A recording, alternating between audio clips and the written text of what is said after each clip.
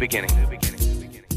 Welcome to the Grief Dreams podcast. My name is Sean Ram alongside Dr. Joshua Black. Beautiful day here in Canada. Lots of beautiful sunshine, and we're enjoying it. I hope you're enjoying your day wherever you are. Let's get right into it. Amy Vilela entered into politics after the death of her daughter, Shalyn. Shalyn's needless death at the hands of the U.S. profit-driven healthcare system. Losing Shalyn became a defining moment in her life. The transformation out of grief and into a position of strength was a long journey. Although her life has been full of struggle and more recently tragedy, her experiences have strengthened her resolve in the fight for justice. Her journey is shown in the 2019 documentary on Netflix, Knock Down the House, which follows 4 female progressive candidates as they campaign against prominent incumbents in the 2018 midterm elections. Amy, welcome to the podcast.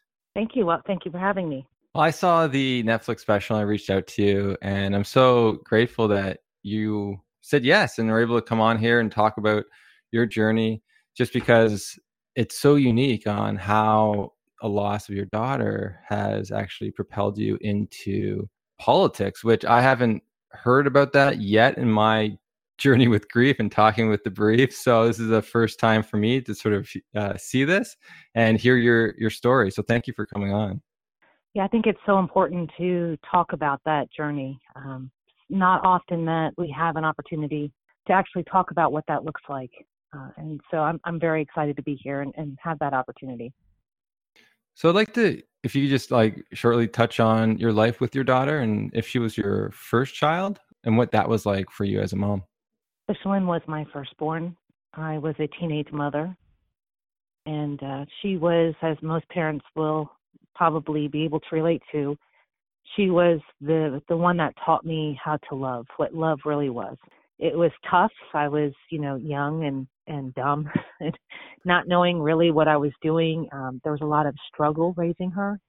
I was married to her father, who was my childhood sweetheart. But eventually, poverty and youth took its toll. So I ended up being a single mom. And raising her really taught me how to fight, for my children and make sure that they had the best I could possibly provide for them. It was tough. I mean, there were times that we went without. There was times that we were homeless. There was times that, I had to be on government assistance. But those times also motivated me to want more for my children. I didn't want them to go down the path I had gone through. And so I enrolled in night school and went to college at night, which is another sacrifice for my kids, but it also taught them how to fight and actually, overcome struggle. Eventually I did get my degree in accounting and was working my way up through the business ladder. My children saw that. They were there the day that I graduated college, and I remember looking out and seeing Shalyn, and she had just this beaming look on her face. She was so proud. And, I know that it had an effect on her, that she became very involved in school, and she was an honor roll student. She graduated with honors from high school and was in school to become a nurse. So we had a very, a very typical mother-daughter relationship, especially for, the struggling class Americans, where your children who come out of that environment, they become very robust and strong. And that's what Shalyn was. She was a very strong woman. And of course, she did give me her moments of terror when she was a teenager, which, anybody has daughters probably understands.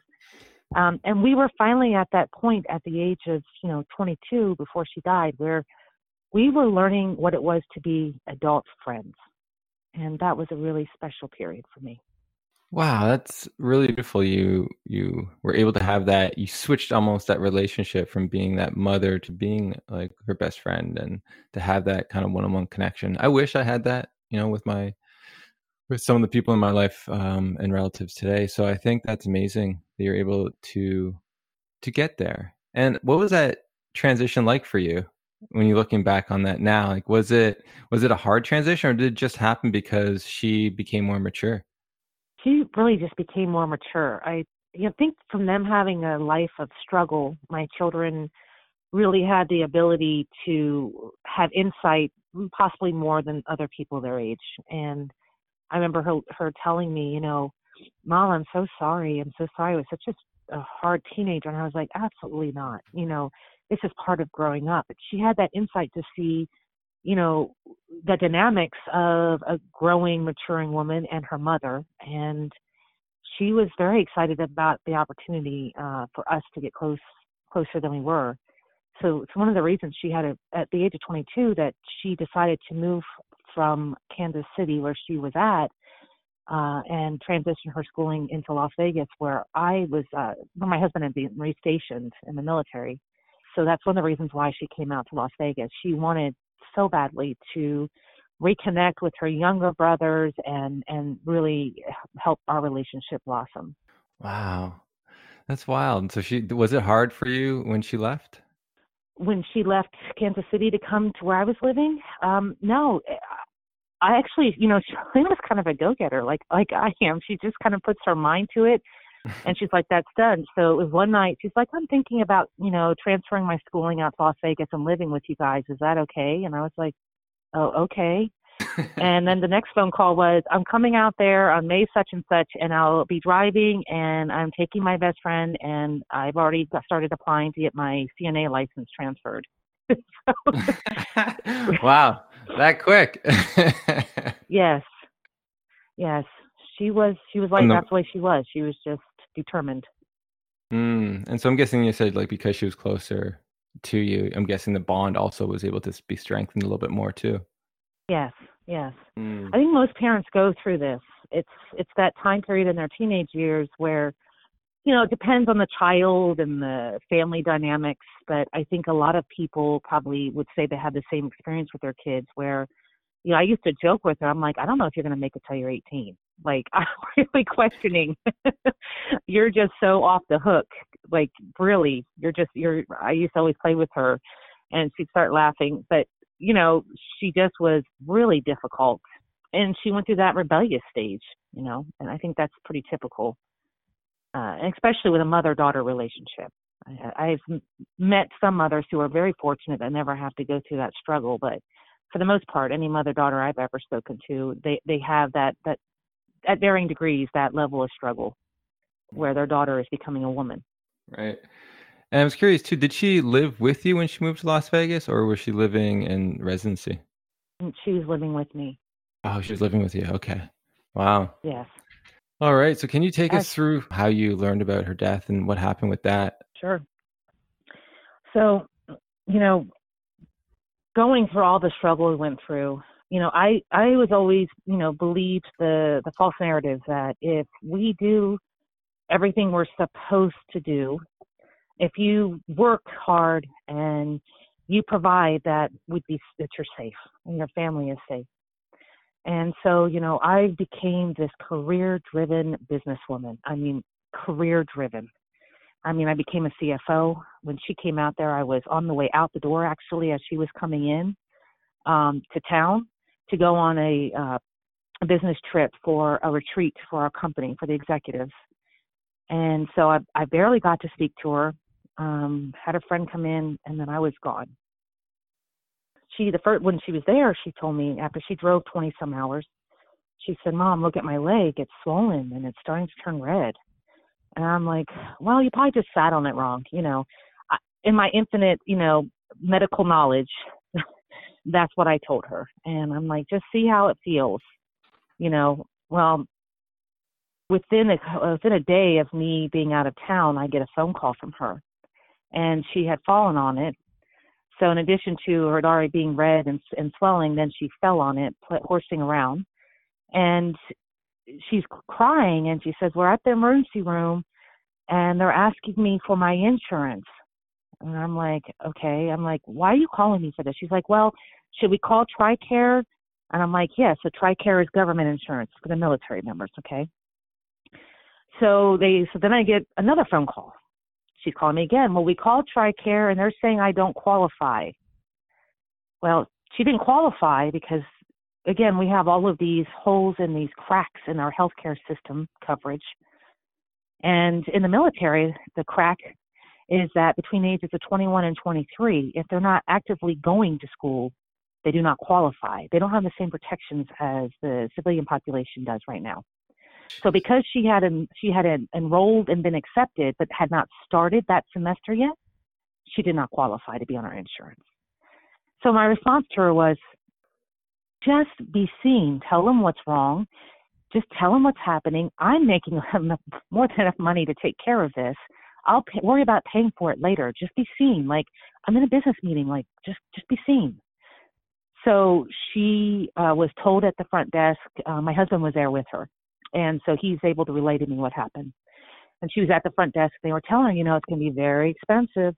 There's the door. You can leave now. She told him, no, something's really wrong with my leg. So she went to the back. And I get another phone call. And this time she's crying. And she's like, I'm in so much pain, and they won't even give me anything for it. She had an 8 out of 10 pain. They didn't even give her a Tylenol. And then she's like, I'm begging them for diagnostic testing. I know something's really wrong with my leg. Mommy, they're not helping me. They told me to go get insurance and see a specialist. They weren't a doctor's office. They basically did the bare minimum to try to satisfy what's called EMTALA, which is a law that's supposed to protect people from being discriminated against in an emergency room when you don't have insurance. It was enacted by President Reagan in 1986 because back then the people were being turned away and dying in the streets in front of hospitals. And so basically she came back home. She applied for the insurance at the government level in Nevada. And she started sending me text messages showing me different clinics she was doing as she was instructed, getting insurance and seeing a specialist. The time wasn't on her side. And what we didn't know is that Shalyn had a blood clot. She was Black on birth control, just drove 20-some hours on a leg that was healing from an ACL tear. And she had a sickle cell trait. These are all risk factors for a blood clot. And her leg was already swollen and red. So basically she had every sign and almost every risk factor for a blood clot in her leg. But she had to go back to Kansas City. She had to finalize her paperwork, and we didn't know she had a blood clot. She had already started the process of getting seen in other places. So she's taking pain pills, just trying to hang in there until she could be seen. And she got on a plane to go back so she could get the paperwork in order to make sure she started class. And I remember her leaving that morning, and this is something that's always on my mind. I remember hearing her leave at 5 o'clock in the morning and hearing the door close. And something in me made me shoot out of bed, and I was like, I should go down and say goodbye. And I was like, I'm being silly. I'll see her in a day. So I didn't go down. And the next morning, I got a call from her father. And he was in a way I've never heard him before because she was staying with him in Kansas City. And he's like, Shalyn's coding. And I'm like, what do you mean she's coding? I don't understand. What do you mean? She's 22. And he's like, she's coding. They got her heartbeat back. I don't know what's happening. And he starts bawling. And I'm just like, oh, my God. Okay. All right, Roscoe, I'm going to come. And I looked at my husband at the time, and I was like, should I go? I mean, maybe she's just having a panic attack or something. Like, my mind could not comprehend that my 22-year-old daughter was actually coding. Like, you go into that shock. Like, no, you must be mistaken. It can't be. And he was like, go. And so my sister is an RN in Kansas City, and I'm calling her. And I'm like, Ellie, she's in the hospital. She's like, hold on. And she hung up, and she started calling the hospital. I'm driving with my son, Shalyn's brother. They're like 13 months apart. Good friends. He's driving. And Ellie gets back on the phone. She's got me on three-way. She's got me on one phone and the hospital on another. And she's like, Has Shalyn been in the hospital? She is like, well, she was there for a swollen leg. It was red. And my sister, like, before me saying anything else, is on the other line screaming, pulmonary embolism. To help her, it's a pulmonary embolism. And Shalyn coded in the ambulance ride, and she never regained consciousness. They worked on her 50 minutes. That's how I knew that my daughter was possibly going to die. And I remember being in the car as Ellie was talking to me, and I was just screaming, no. I've never heard those kind of screams come out of me, that kind of intense pain. And I told Josiah, you have to come now. This is my son. I'm like, you have to get on a plane. He was in slippers and pajama pants, and he got on a plane. And we just started heading out to Kansas City. And the entire time I was on Facebook, I'm like, is she dead? Is she dead? And I can't tell you what that feeling's like. You're not there for your child. And, when I landed, that's the first thing I saw, my sisters at the gate. And I'm like, I just fell to my knees, and I was like, please tell me my daughter's alive. And I had to go from there to the hospital room. And,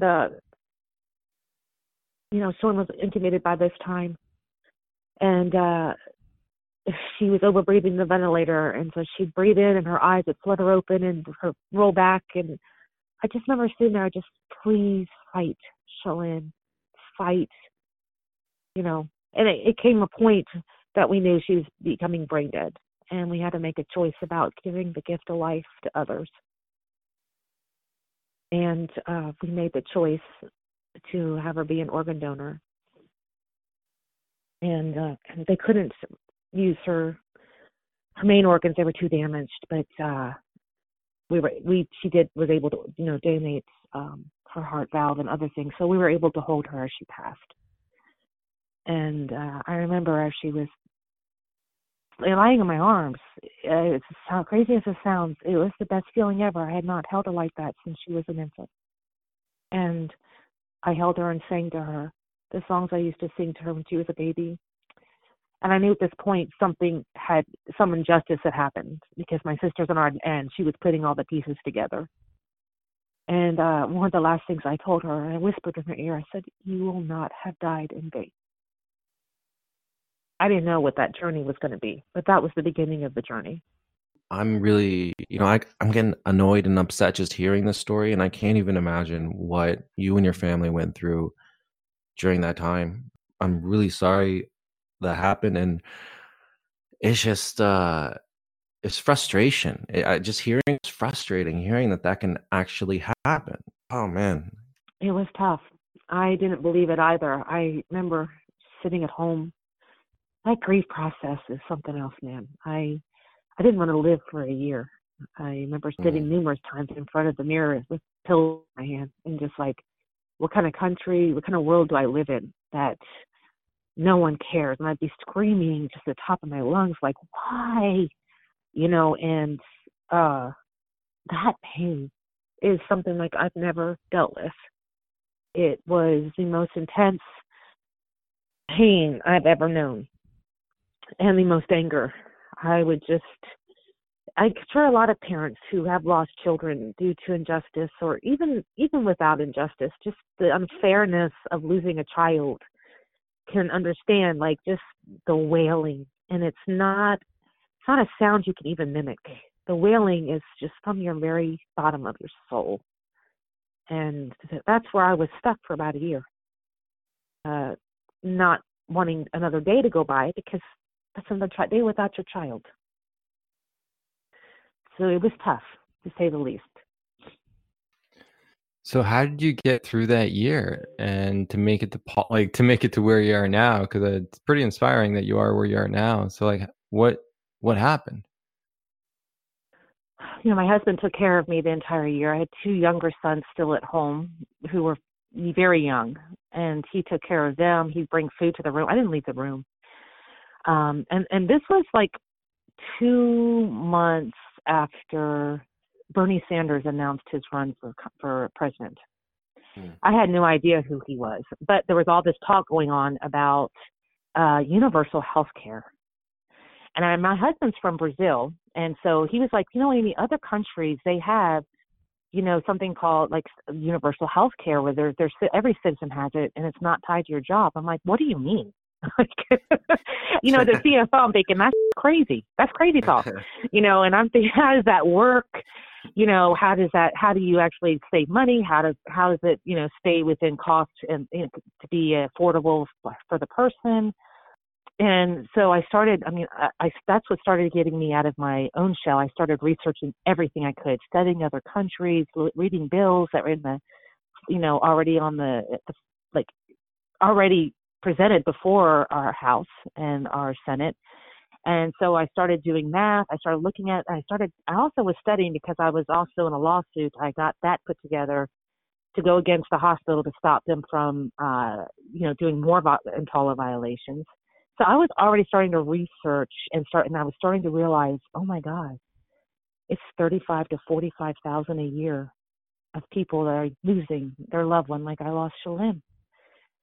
And I started looking up ways to find more about this thing they're calling, Medicare for All. And so I went to a conference, and it was the first time I had left the house. David was just excited that my husband. He was just excited to get me out of the house. I actually was going to leave the house to go do something that wasn't just work. And so I went, and I was scared. I didn't talk to anyone. And my husband kept talking about this Nina person. He kept on Nina this, Nina that. And I was like, who in the heck is this woman named Nina? I needed to know. So he actually met Nina Turner in the elevator. He knew who she was. And she's I don't know if you know who she is, but she's a very powerful woman. And she's an advocate, especially for universal health care and civil and human rights. And he told her the story in the elevator. I didn't know he had. And the next thing I know, it's her time to talk. And all of a sudden, she starts telling Shalyn's story. And then she's like, and in this great country, no 22-year-old like Shalyn should die from a lack of health care. And I remember sitting there and just tears. I was just a mess rolling down my face. And I had never heard someone to that point say, your daughter didn't deserve to die. I didn't know there was people out there that agreed. I was so wrapped up in my own pain, I couldn't see the community. And hearing her start speaking about it made me want to stay. I stayed afterwards, and I came up to her. I waited till everyone was gone. It was just her now left in the auditorium. And I went up, and I just started bawling. And she was telling me the story about watching her own mother die and the process. And she says, Amy, you have all the bones you need. You have the backbone to be fearless. You have the jawbone to speak truth to power. And you have the wishbone to want more. You have all the bones. You've got to dig deep. You have to dig so deep and then dig deeper. Are you going to become another victim, or are you going to fight back and possibly help save other people? That's what I needed to hear. And I thought, oh, hell no. I'm not going to be a victim. I'm going to fight back. That's incredible. And, just inspiring just hearing all that, because, you needed to hear it firsthand and experience it in order to get you motivated and charged up to know that you have the power to go ahead and do that. The importance of you telling Shalyn's story and telling your story is that, the world, the politicians, news, media, we all get caught up in the red tape around it all. Like, just everything becomes a number and, this and that. But when it comes down to what we are as people, that should never happen. That situation should never happen. And if you just keep that in mind, then those people at that hospital are not sending her to some other place. They're diagnosing her properly. They're giving her the care she needs. They're just looking at the person as a person. We lose that humanity if we get caught up in the red tape and the bureaucracy of it. And that's why I think the power that you have and the story that you have is that's important, because this, lots of people in the world, lots of Canadians, Americans, they're lost if they don't feel like sometimes that society is caring for them, because they have these type of situations happen to them. And Right. when you go up there, the last thing you want to hear is politicians talking about something that doesn't reflect your life. and yet but you're not doing that. You're right there. You're talking about the number one thing people care about, which is their security and their family. It's you're the person to do it. It was very scary for me. I mean, we're told this, I think this is kind of universal, that we're told that, you have to be from a certain background or pedigree to have a voice in politics. Being a single mom and not from a background that would be something that you would say be a precursor to being in politics. I never really paid attention to politics. I was too busy struggling. And I always felt like, well, they don't care what I have to say. They don't care about me. It's not for me. And, I hated politics, to be honest. I mean, hated it. I didn't understand. And, even going into it, I had to really ready myself, because going into this, you have to be ready for the backlash as well. Because what we have here in the United States is pretty much they have us on, football games, really. You're on this side and I'm on this side. And it's like these issues aren't about sides. This is not a party issue. This is a people issue. You're not protected because you have a D or an R behind your name. You're not protected. This is about we the people and corruption and greed that's taken over. And you have to be ready when you go into that to know that it is going to feel horrific as they fight you back, because this is not just a policy, it's personal. Now you're talking about my daughter, who I had to sit there and give her last hug inside of a coffin. They had to pull me away from her. I didn't want to leave her, knowing that that's the last time. Now you're talking about Shalyn. And so it was like this whole process of learning how to just take that initial anger, when you want to go just drop kick somebody, and take that and internalize it, and then push it back out of power to fight back in a way that's effective and is going to help other people, because it takes a lot, and I have to do a shout out to some of these groups that are out there that are specifically for grieving parents, like Compassionate Friends. If it wasn't for me being able to go to those groups and talk to other parents, I don't know that I could have found the way myself, to have gotten as quickly as I was able to turn around and come back. Just being able to talk to other people going through it is a huge help. They thought I was a little bit crazy for running for office after losing my child. They're like, how it's only been a year and a half. What are you doing? And I'm like, how can I not? How can I not? How can I not? Yeah. And nothing is to be an accomplice. Absolutely. And this situation, it just highlights the fact that I think when we live in these societies, whether Canada or United States, we're seeing that, it makes more sense to have politicians that reflect us and our society. We kind of gotten away from that. And I think you see that with more women now starting to get into politics, which is great, because it's evening it out a little more. When you didn't have that in the past and you had mostly men, well, that's not exactly a reflection of society. And then, on top of that, you might even have, a lot of politicians who are very wealthy and they don't live in those neighborhoods, or, in America, you have a lot of situations where people are voting to send kids to war and they themselves haven't gone to war. But that's right. Where your situation, if it reflects that, hey, people making these really important decisions, they should also be representative of who's actually in the country and what are their actual needs and things they find important. Well, that is so true. I mean, I can give one experience I had. I can tell you, I was sitting there, and I used to bring this up as I was running. And they were very nervous when I was running, because, and I got the full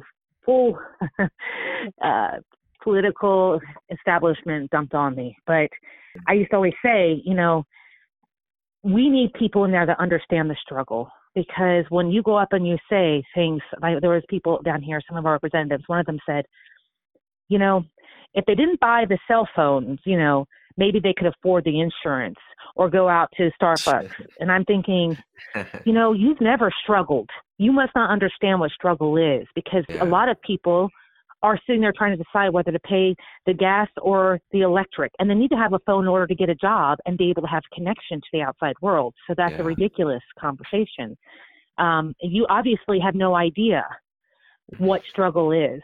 and what's happening. And if you haven't struggled and you don't understand the cracks in the system and how our system is failing people. I mean, I heard so many mothers. I think the number one thing I heard in the groups I was in of mothers and fathers who have lost their children was from opioid addiction. Mm-hmm. And, this all goes back into not having good legislation here and greed running our system and corruption. And my heart would just sink. And it was like, even though our children died for very different reasons, it was still, the core of it was still the same. It was still the same problem. And, when I'm out there, I'm not only out there trying to fight for Shalyn. I mean, let's be honest. Nothing I do is ever going to bring her back. It will never make it right. It will never make it whole again. But what I can do is I can fight in her honor and every one of their honors to be a voice for the voiceless and fight for change so we stop the needless deaths. And not just in this country, but this has gone nationwide now. I never would have known that would have happened. And I hope it empowers other people to have a voice. I'd never thrown a healthcare rally or run for office or even dreamed about it. But, all of this, even though I lost the election, I didn't lose the conversation. And all of this has been moving this country further ahead. And not just this country, I'm also doing a documentary with a French filmmaker who is going to be, it's just about healthcare, but it's trying to stop the privatization of the national healthcare services that's happening in England and in Europe. Oh, amazing. So, it's truly going international, and I think that Shalyn would be proud of her mama. I think it'd be special to her. Definitely. I am so inspired by you. I gotta say, like, with all the struggles you've been through and all the stuff you were just saying about, you weren't defeated from the loss because the story keeps going, and to not give up and to continue to fight, for a better life. And, I think everyone can take that to heart, because we feel deflated a lot of times in life and we stay still. But, there are things that we can do to motivate ourselves. And you're one of those people that we can look up to as we fight through all our different struggles. And I'm really curious, as you went on your campaign trail and talked about your daughter's loss, did people open up about their losses to you? And what was that like? All the time. And it was hard. It was hard to talk about Shalyn's death all the time. It takes an emotional toll on me. And I think parents would understand that it's hard to speak of the death, and I'd have to do that, but that was my gift. And then I would hear other people talk, and there was this instant connection. We're all part of a club that none of us want to be a part of. And people outside of even that club of losing a child, just the everyday heartache. And it just motivated me to fight harder. We knew, and if you saw the film, there's a part where I'm talking to AOC and she's like, for one of us to win, 100 of us have to run. We all knew that going in. So, there were so many of us that they were concentrating on, they couldn't possibly get all of us. That's how you start a movement. That's how you start a movement. They were so worried about me, they were missing out on AOC. Crowley was donating to my opponent. I had all the caucuses. I had an ex-president, an ex-vice president, current presidential candidate now, different senators and congresspeople from across the nation, all coming out for my opponent, who didn't even live in the district and registered to vote in Nevada the same day he registered to run. And so they flew him in when they saw that okay, wait a minute, we can't let her win. We can't let her, but that's okay, because it opened the opportunity. All of us together, I'm not just saying it was just my campaign, but all of us together, we got a couple in. And this year we're going to get more in, and we'll keep on hitting that. So never be afraid of what you would consider quote unquote failure, because we might have lost a lot of races across this nation. But if you look at what's happening right now in our presidential campaign right now for the Democratic side, where they have an answer. Do you support Medicare for all? Where are your donations coming from? Do you support a Green New Deal? These are all things that all of us on these slates ran as. So, I always look at it like this change doesn't happen overnight. And, you know, even people who are iconic like Martin Luther King and Gandhi, I mean, they paid the ultimate price, right? But they started something. They planted the seed, but others have had to continue to water to actually see the full benefits of it, right? That's the same thing here. And I was very happy to be part of that and to give people hope. The conversation changed in Las Vegas, and people started feeling hope and saying there could be different ways, and we just have to keep building on that across the United States. That's tremendously exciting to hear. I haven't felt like that about a politician since Jack Layton, rest in peace. He's a Canadian politician who spoke about a lot of the same things and had the same passion about the regular folks like all of us, and that's just incredible. And there's a fire there, and as pioneers, it's obviously going to be some difficult stuff, difficulties, and challenges. But you guys have momentum, and I think that it's going to be tremendously tough to slow that down. Oh, yes. They're trying now with everything they can, but it's not going to stop. And I can't tell you what it felt like the first time I was in an actual march for healthcare, and I was holding the signs with Shalene's based on it. And, someone walked up to me, and he's like, "Your daughter's with you today." It was an older gentleman. And he's like, and she's happy. And I just started bawling. I don't know what the afterlife is. I know I had lots of dreams about her, and I'm constantly feeling like I have her strength with me. But that was very touching, and being there and seeing this mass group of people and everyone trying to fight to ensure that no other parents lose their children or loved ones or friends due to this kind of injustice is so heartening.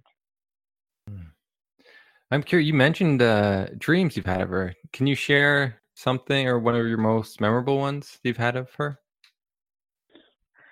Yeah, soon after she passed, I remember I felt like, and a lot of the times, it's not been so much recently, but throughout the years, it'll be 4 years in a few days, it was so real. It was like I would wake up thinking she had been there. And most of my dreams are me begging on the hospital door saying, "Please help her. She has a blood clot." I'm trying to get her help. And I'm telling her, "I'm so sorry, Shalene." And one time in the dream, she came to me and she was talking to me in the dream, and she was like, "It's okay, Mom. I'm okay." It's going to get me crying. That felt very real.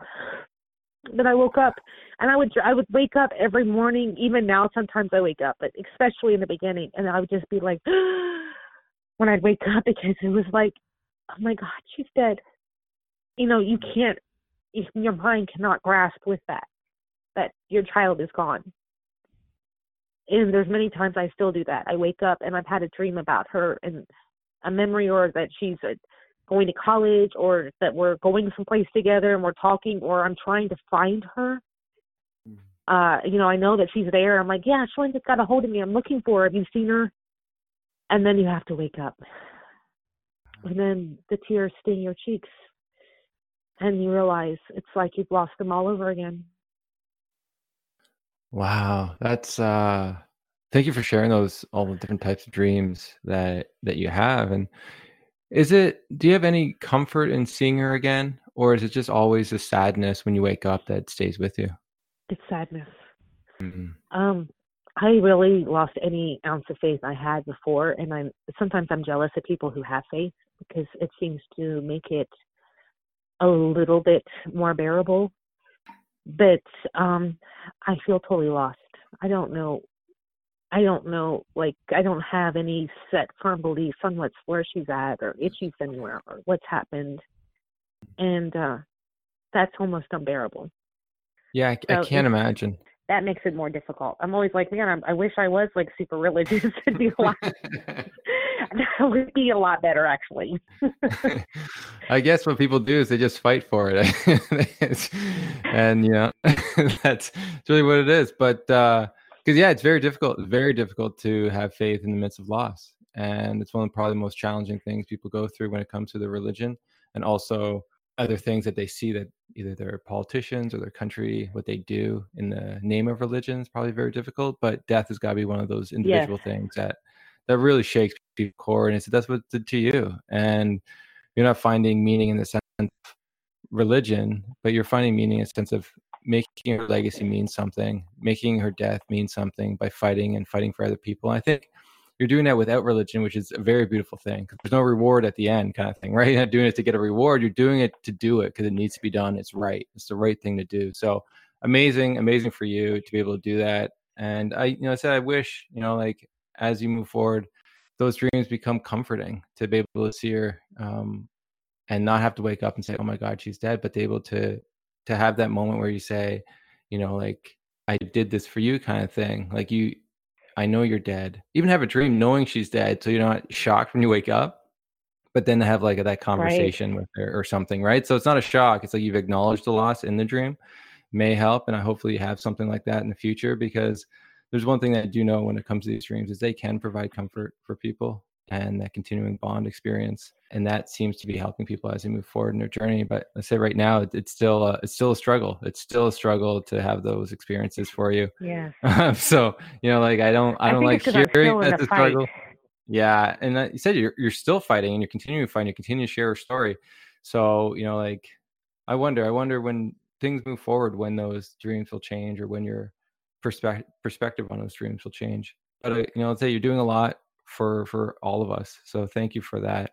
We asked one last question at the end of our podcast, and that is, if you could have a dream tonight of her, what would it be? You could also say you don't want a dream. That's also appropriate. Oh, I dream about this often, actually. It's not one I mentioned, but that we're actually winning universal health care, and she's with me sitting there. Yeah. And she will be regardless when it happens, no matter what the form. That's something, I should tell you this. This is a good story, and then just to end it with. But, I was like many parents, and I used to want to have the necklace with her ashes. She wanted to be cremated. And so she also wanted me to get a tattoo before she died, a week before. And I was like, absolutely not. I'm 40-some years old. I'm a businesswoman. No. And after she died, I went and got a memorial tattoo all across it's like the whole entire my body, 36 hours worth. I took the tattoo she wanted, and then we made it into a creation with her ashes in the ink. Oh. So I always have my daughter hugging me and holding me up. And she's always with me, no matter what. She's there. And I will, live the rest of my life trying to honor hers by helping others and making sure if we can just save one life. I know that Shalyn, and she wanted to be a nurse. She was into caring for people. She had notes from parents, from the elderly patients she was with, that were like, thank you so much for taking care of my parents. They said you sing to them and you spent time with them, and just thank you. I know Shalyn was caring like that. So you can save one life. It's worth it. It's worth it. The fight's worth it. Definitely. Thank you, Amy, so much for sharing your story and coming on. It was very inspiring to me.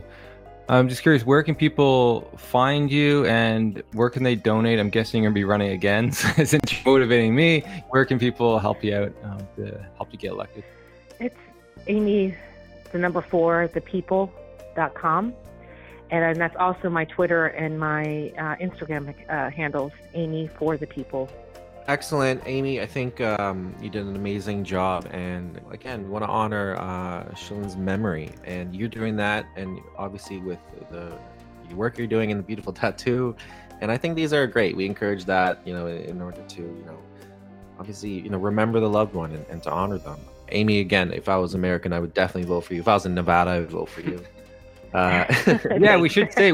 Yeah, we should actually. I don't think we stated that. So, what district are you in, and where do people? Well, I'm in the 4th district. I definitely am going to be running again. I'm still weighing my options for this particular run, but I am gearing up for that. I'm also writing a book on the whole process, the whole journey that I went through. That will be out probably sometime in the fall, and I'm going to be helping a certain man, hopefully become the next president of the United States, and you probably can guess. I'm helping out. That's exciting. Yeah, so I'm still trying to decide where I'm best helping right now. I mean, running for office, It also needs to be strategic on the timing, and we also have to have enough funds going into it to be able to run a grassroots campaign. You don't need as much money as others, but you do need to have enough to be able to run. So we're doing some strategizing around that, and making sure that we're putting all of the energy where we need, and deciding the timing on everything. Amazing stuff, and can't wait to hear more about that. We'll definitely have to have you back on when you release your book, or before you release your book, so we can promote that and have you on. And yeah, everybody, just to reiterate, please check out that documentary on Netflix, Knock the House Down. Down the house. Knock down the house. The other one might be some comedy. You can knock the house down too. Both. Do both.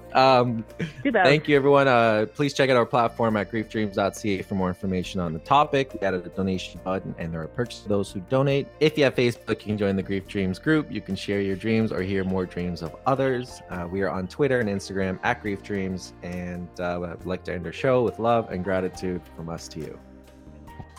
Beautiful.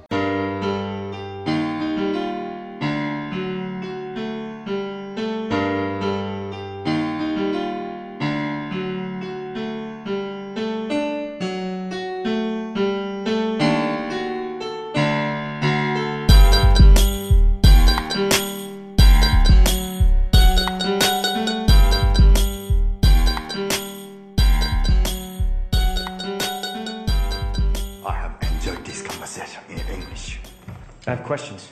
I have introduced myself. You have introduced yourself. This is a very good conversation.